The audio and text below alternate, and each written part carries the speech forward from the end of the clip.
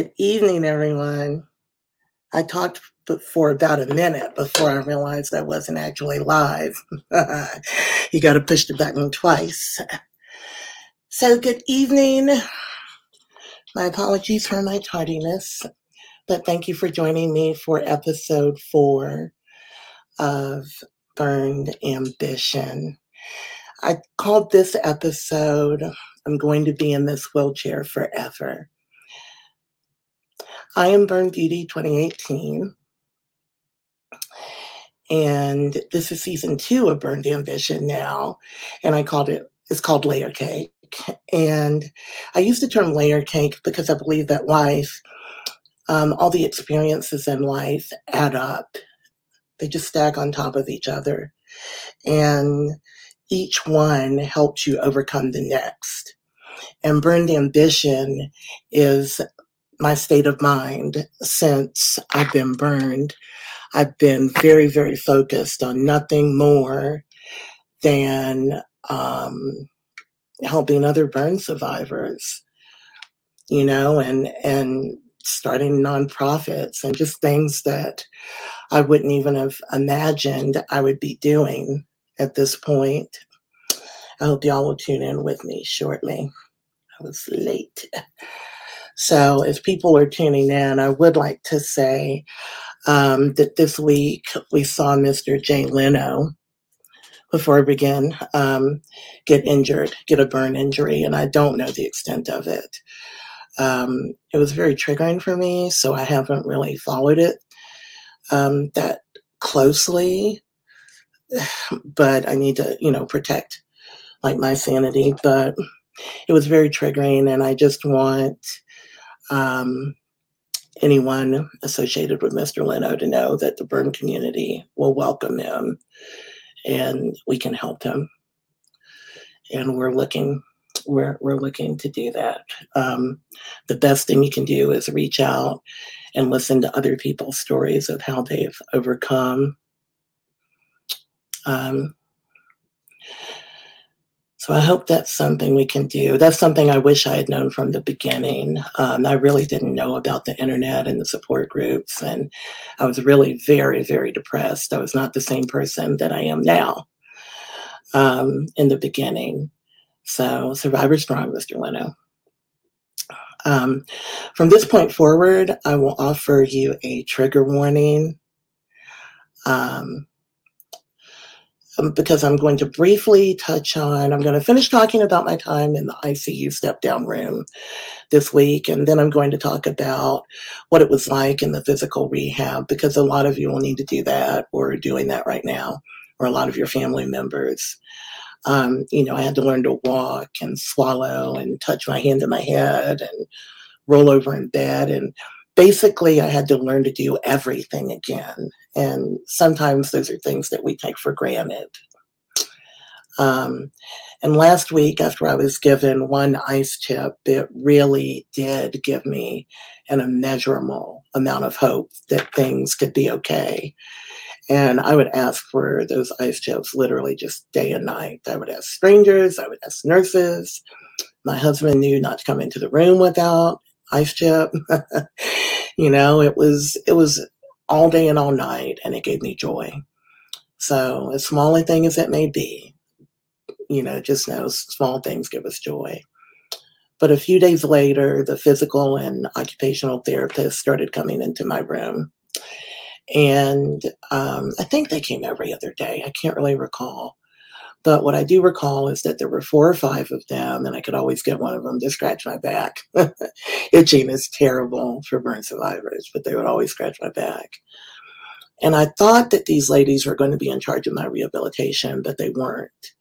They were actually there to assess my needs and assess, how bad off, or I guess how good off I was, and what they recommended for me.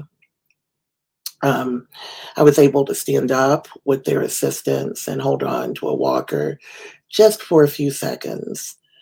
And I was able to sit up in a chair. They made cast out of plaster for my elbows. My arms were bent like this. So they made cast that would hold my arms straight while I slept. And, because otherwise I wasn't going to be able to have this range of motion right here. And I really loved these ladies at Grady Rehabilitation Center. They were very kind, and they were very compassionate. And, at first I didn't know they were assessing me. I thought they were there to, put me back together. Until about 3 weeks later, a social worker came in and she said that they were getting ready to send me to rehab. And what? Right? And, this is my safe space, kind of being at Grady. They're the people that saved me. They're, pardon me, on my light. They're the people I trust. So I say, okay, well, when are we leaving? And she says, tonight. What? So I'm terrified. And they arranged the transport for me. And, my husband and I looked up the rehabilitation center and it said they had family rooms. So we were hoping we'd be set up with a family room because he had been staying with me, in my room at Grady Hospital for 4 months. I needed him there with me because I was afraid to go to sleep at night because of my tracheotomy. I believed that I would suffocate in my sleep if I were to lay flat, like you would in your bed. So I would keep my bed in sitting position at all times during the day, just sitting pretty much straight up. And at night, I would relax back just a little bit. But when I fell asleep, I would literally slump over. So the ambulance arrived and, I said goodbye to everyone at Grady. And that was really sad because I love those nurses and doctors and such. And it was about an hour and a half or 2-hour trip with traffic. And, you know what? It was a very different place that I was going to than the burn unit. It was a traumatic brain injury center. And I was the only burn survivor there, which was anxiety provoking enough, having come from a whole unit full of burn survivors. And then they carried me into a room that clearly wasn't set up for burn survivors, and it clearly wasn't set up for guests. And it it was quickly becoming clear that my husband wasn't going to stay there with me. So, I say, oh no, your website says that, you accommodate families here. And I said, I'm sorry, he can't stay here with you at night. And so my husband and I, we just looked at each other and, I can say we were both anxious at the moment, but for different reasons. I started to cry and tell them that I did not want to stay. Please send me somewhere else where my husband can be with me. And I told him that I couldn't stay with them and if he couldn't stay with me. And I didn't have insurance when I got burned. I was waiting for insurance to take effect in January, and I got burned on December 17th. And so they told me that Grady Hospital had paid for 30 days for me to stay at this traumatic brain injury center and get my rehabilitation. Because you see, Grady is not only a level 1 trauma center, but it is also a charity hospital, which is absolutely amazing. I want to do so much to help them earn money as I grow and get into that. But they're also a charity hospital, and they offer you anyone, not just burn survivors, but anyone who needs to come there is offered up to 2.4 million in services if you're uninsured. And of course, while you're there, they will apply, like while I was in my coma, they applied for my Medicaid and Social Security disability. I would later get approved for those benefits, and they reimbursed Grady the entire 2.4 million. But I ran out of benefits by about May. I went to the hospital in December of 2018, and I ran out of the 2.4 million in early May. And but I think it's really great the way it works, because the cycle can continue, and they can continue helping people without having to worry about funds. So at any rate, it was March when I was moving to rehab. Um, and, it was, it was just, I didn't want to leave Grady. It's March 2019. I'm checking into this rehab center, and they're making me lay flat, which I continue to explain to them. I physically cannot do it, but they're not buying it. They're not believing that I cannot breathe, because, I've been told, just breathe through your nose, you'll be fine with this trach, but I'm just too afraid to do it, and they're checking me all over head to toe for any wounds, checking my range of motion. It's very late at night. It's just terrifying. And, I want them to say that my husband can stay at least that one night. Instead, they continue saying that he can't. And my husband says, "Don't worry about it, baby. I'll get a hotel nearby," because our house was about an hour and a half away from this place. It was close to Grady, but an hour and a half from this place. And I just thought it was the most terrible thing I'd ever heard. I mean, who's going to keep the boogeyman away? Who's going to listen to me cry in the middle of the night, so afraid of suffocating, Who's going to understand that I really am that afraid? But, we've got to accept things. We've got to adapt. So once I accept that's the way it is, they finish processing me. And for the first time in 4 months, I say goodbye to my husband as he leaves to go to the hotel. And my hands and arms literally don't work well enough for me to hold a phone, for him to call me. I have a phone, but, he leaves, and I just literally spend the rest of the night shaking. And the next morning, the physical therapist came in to meet me, and they realized they have a different situation. I'm not a traumatic brain injury patient, which is what they're geared towards. They are, I'm a burn survivor. And, it was everyone that I'd met so far in the burn unit had been so kind. And I didn't find that to be particularly true of the rehabilitation center. And maybe it's because it is a traumatic brain injury place, and they probably don't really have to have much of a bedside manner. I don't know. I mean, because I consider a traumatic brain injury, that would be a stroke too, right? It could be anything, but it was bad, and I can see what you're saying, that yeah, the rehab unit is true. Yeah, when you have to wake up and go somewhere else, it's just so scary. You just think it's the end of the world. But that then the next morning I met my physical therapist, and it's not that she was, I didn't care for her, just to be honest, and I like almost everybody. And it's not that she was a stern person, because I believe that physical therapists need to be very stern, because it's very painful. It's very hard to get us to do what we need to do. Um, Everything hurts. So, but I felt that she was more mean spirited to a degree. And I hate to say that about anyone in healthcare, because I am really big. My daughter's a nurse, and I'm really big on the whole thing. But my daughter was there.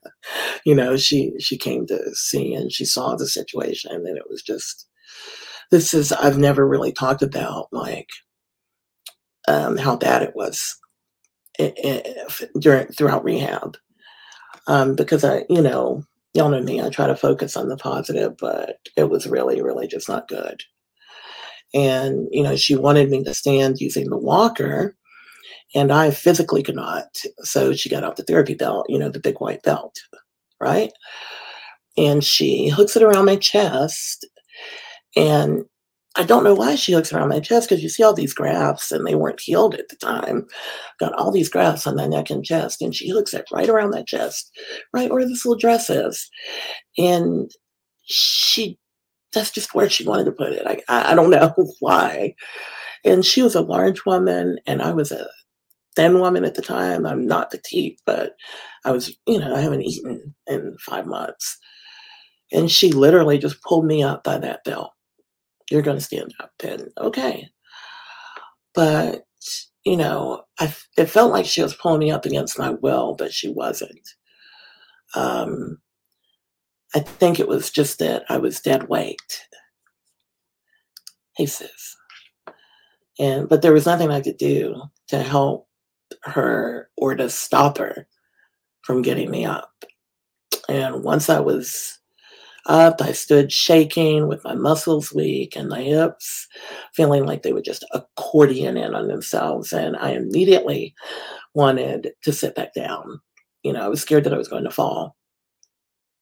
Um, I haven't stood up in months.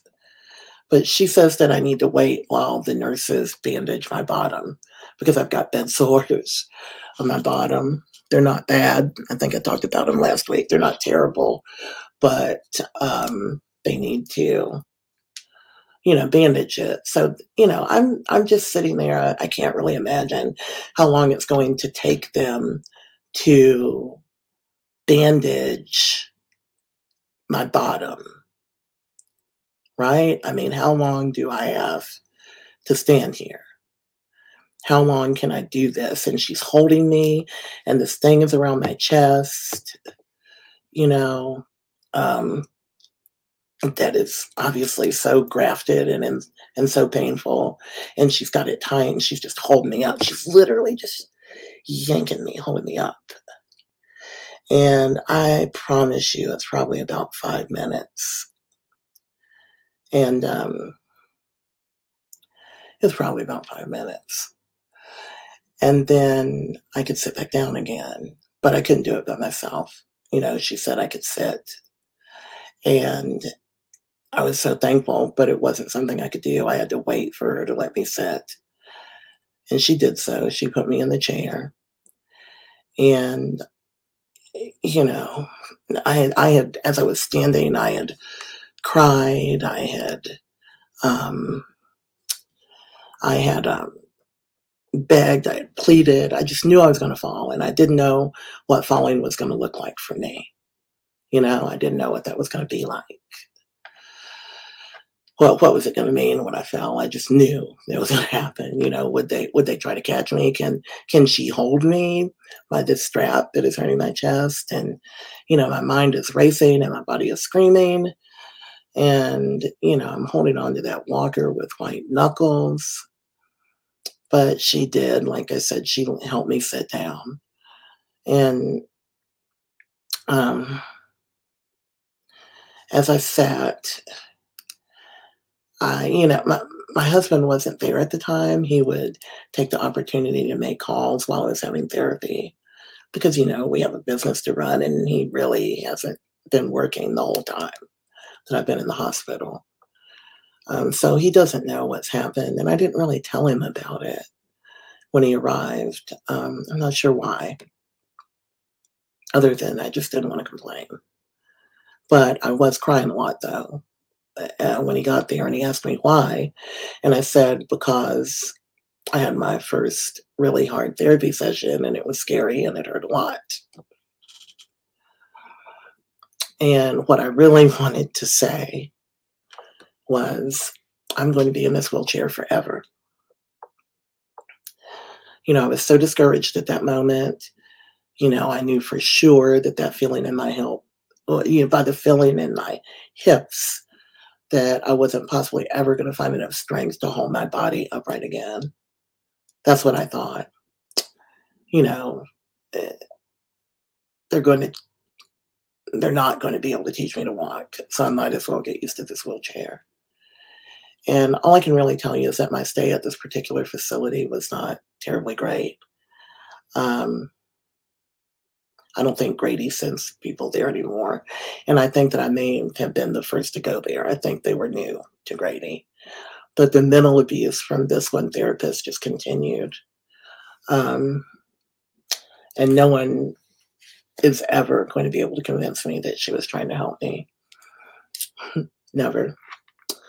Um, yeah, and I don't want to turn this into just complaints, complaints, complaints, but there may be places that you are in your journey that are not like the burn unit, because the burn unit is a very special place.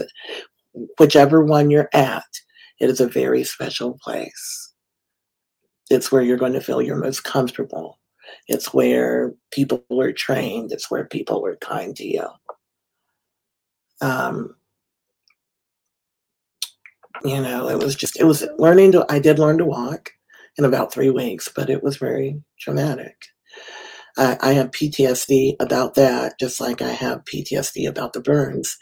And that's another thing that is common to us, is having PTSD that is associated with the treatment itself, just separate from the burns, because it's so painful. No matter how it's done, it's going to be painful. And, then for me, I was okay until I got to the place where they were just really ugly. This therapist, she was a physical therapist, but didn't want me to have oxygen that the respiratory therapist had given me because it was on low and she didn't think I needed it. Well, you're not a respiratory therapist, right? So this kind of thing goes on and on for the whole 3 weeks. I do learn to walk, but at the end of the 3 weeks, I have a swallow test scheduled at Grady. Now, mind you, they have not taught me how to swallow at all, but I think I'm going to pass the swallow test, and I'm going to it anyway. I am going, and nothing is going to stop me. Nothing. Because my husband and I think I've got one more week left of the 30 days of rehab. So we think that if I can swallow, then I can go home. Now, he wants to go home really bad. Do I? No, I just really just want to go to Grady. I don't want to go home. I don't want to be here. I just want to be somewhere where I feel safe. Not that I don't feel safe with him, but he's not the nurses and the doctors.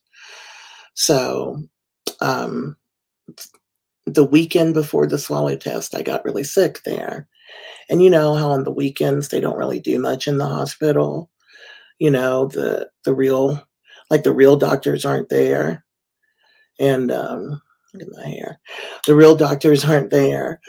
Just the stand-ins, and they're real doctors, but your doctor is not there. Um, and the nurses, I had a fever. I was sick. I was so sick that I was willing to lay down on my back, and I wasn't worried about suffocating from my trach. So I was laying down. I was sick. The nurse there just gave me Tylenol all weekend, and I got through it somehow. I knew I felt really bad, but Monday morning came, and they were getting me up and getting me dressed and ready for transport back to Grady for the swallow test. And um, I was having a very hard time.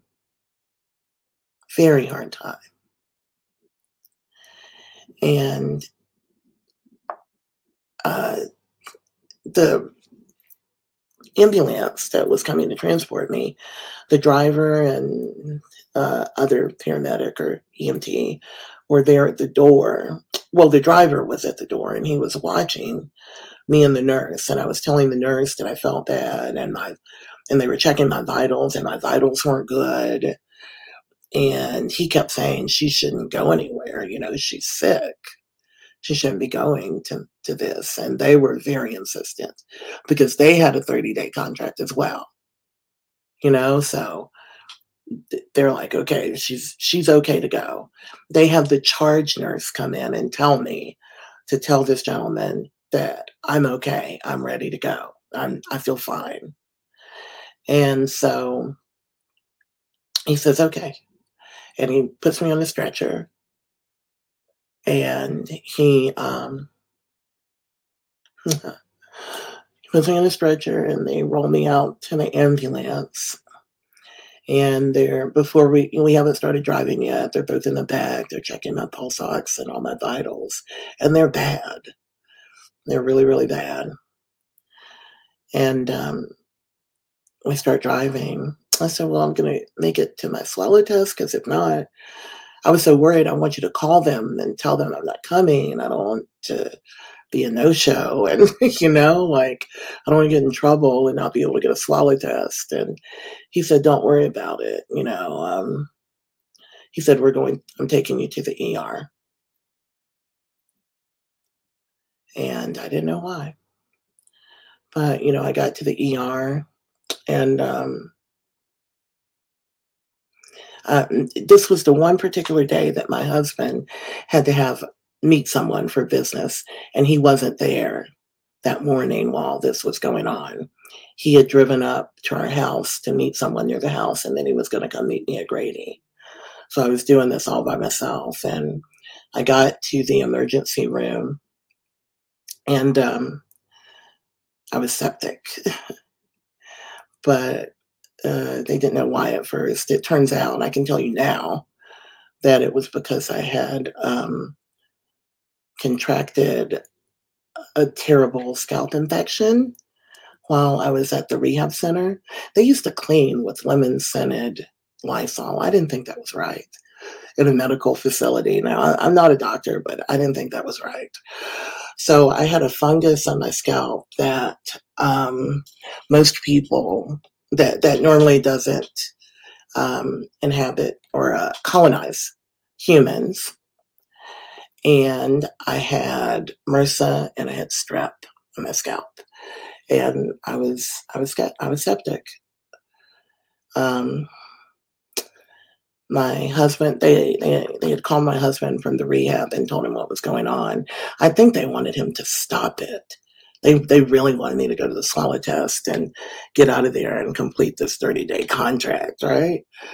Um, but my husband calls me. I did have my phone, and someone answered it for me, and he's like, "I'm on my way," and I was like, "Oh, and he said, "Yeah." They let me know, and I was like, "Oh, you gotta have your meeting." And he said, "I canceled it. I'm on the way." And still didn't know what was wrong. I ended up on the 12th floor of Grady Hospital, not in the burn unit, but on the infectious disease floor because they didn't know what was wrong. And again, it was cladosporium, a fungus that doesn't get on people. And my son strapped, and it was very itchy. I'd been itching for weeks. My scalp had been itching. And keep in mind, I couldn't get my hands to my head. So I didn't know. There was actual, like, nastiness on my scalp. I don't even want to, it's embarrassing to talk about because you feel like, how could it be that dirty? But they wash your hair with like a little cap that heats up. And I had taken some showers at the rehab, but they hadn't really like washed my hair. I don't guess it would have made a difference if it didn't have like dandruff shampoo or antifungal shampoo. But it was bad. I was very, very sick, and it took another 2 weeks for me to survive this. Um, but my thought was that if it hadn't been for the watchful eye of this young man, and I don't know his name, I've never seen him again. But if it hadn't been for that young man, I don't think I'd be sitting here today. Not after being admitted back in there, and I literally have mold on my head, on the back of it, which is I just trigger warning. It's just terrible. It's triggering me. Um, None of it really mattered though. The only thing that I could think after I realized that it was sepsis was that God hadn't just saved me once, but He had saved me twice because this young man didn't have to be there that day. This young man paying attention, and it's It was just amazing to me that he saved me. And if that young man is out there, if you know that young man or he's ever mentioned to me, I would love to tell him thank you.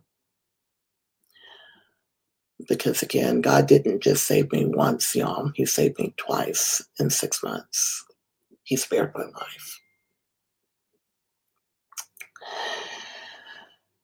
So next week, I'm going to take 2 weeks off. Um, Next week is Thanksgiving. I am exceptionally tired. I have been so sick off and on with whatever the funk is that's going around. So, and I didn't say a bad word, funk, Funk. So let's take off the week of the Wednesday before Thanksgiving and pick up with episode 5 on Wednesday, September 30th. I have one comment here I want to read, and it is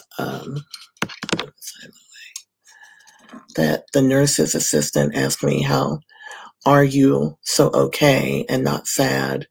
I thought what you had been through, and you keep talking about Jesus. And I told him, I know he had one that brought me through. And just the nurses come on my hair and helping me show that they truly care. I had nurses bring me clothes because I was 3.5 hours away from home. It is an experience. It really is. So yeah, yes, they're the most caring people, but it was a shame for me to be at that rehab. It was scary and it was bad and it almost killed me. I didn't have to go back. So we'll finish from there.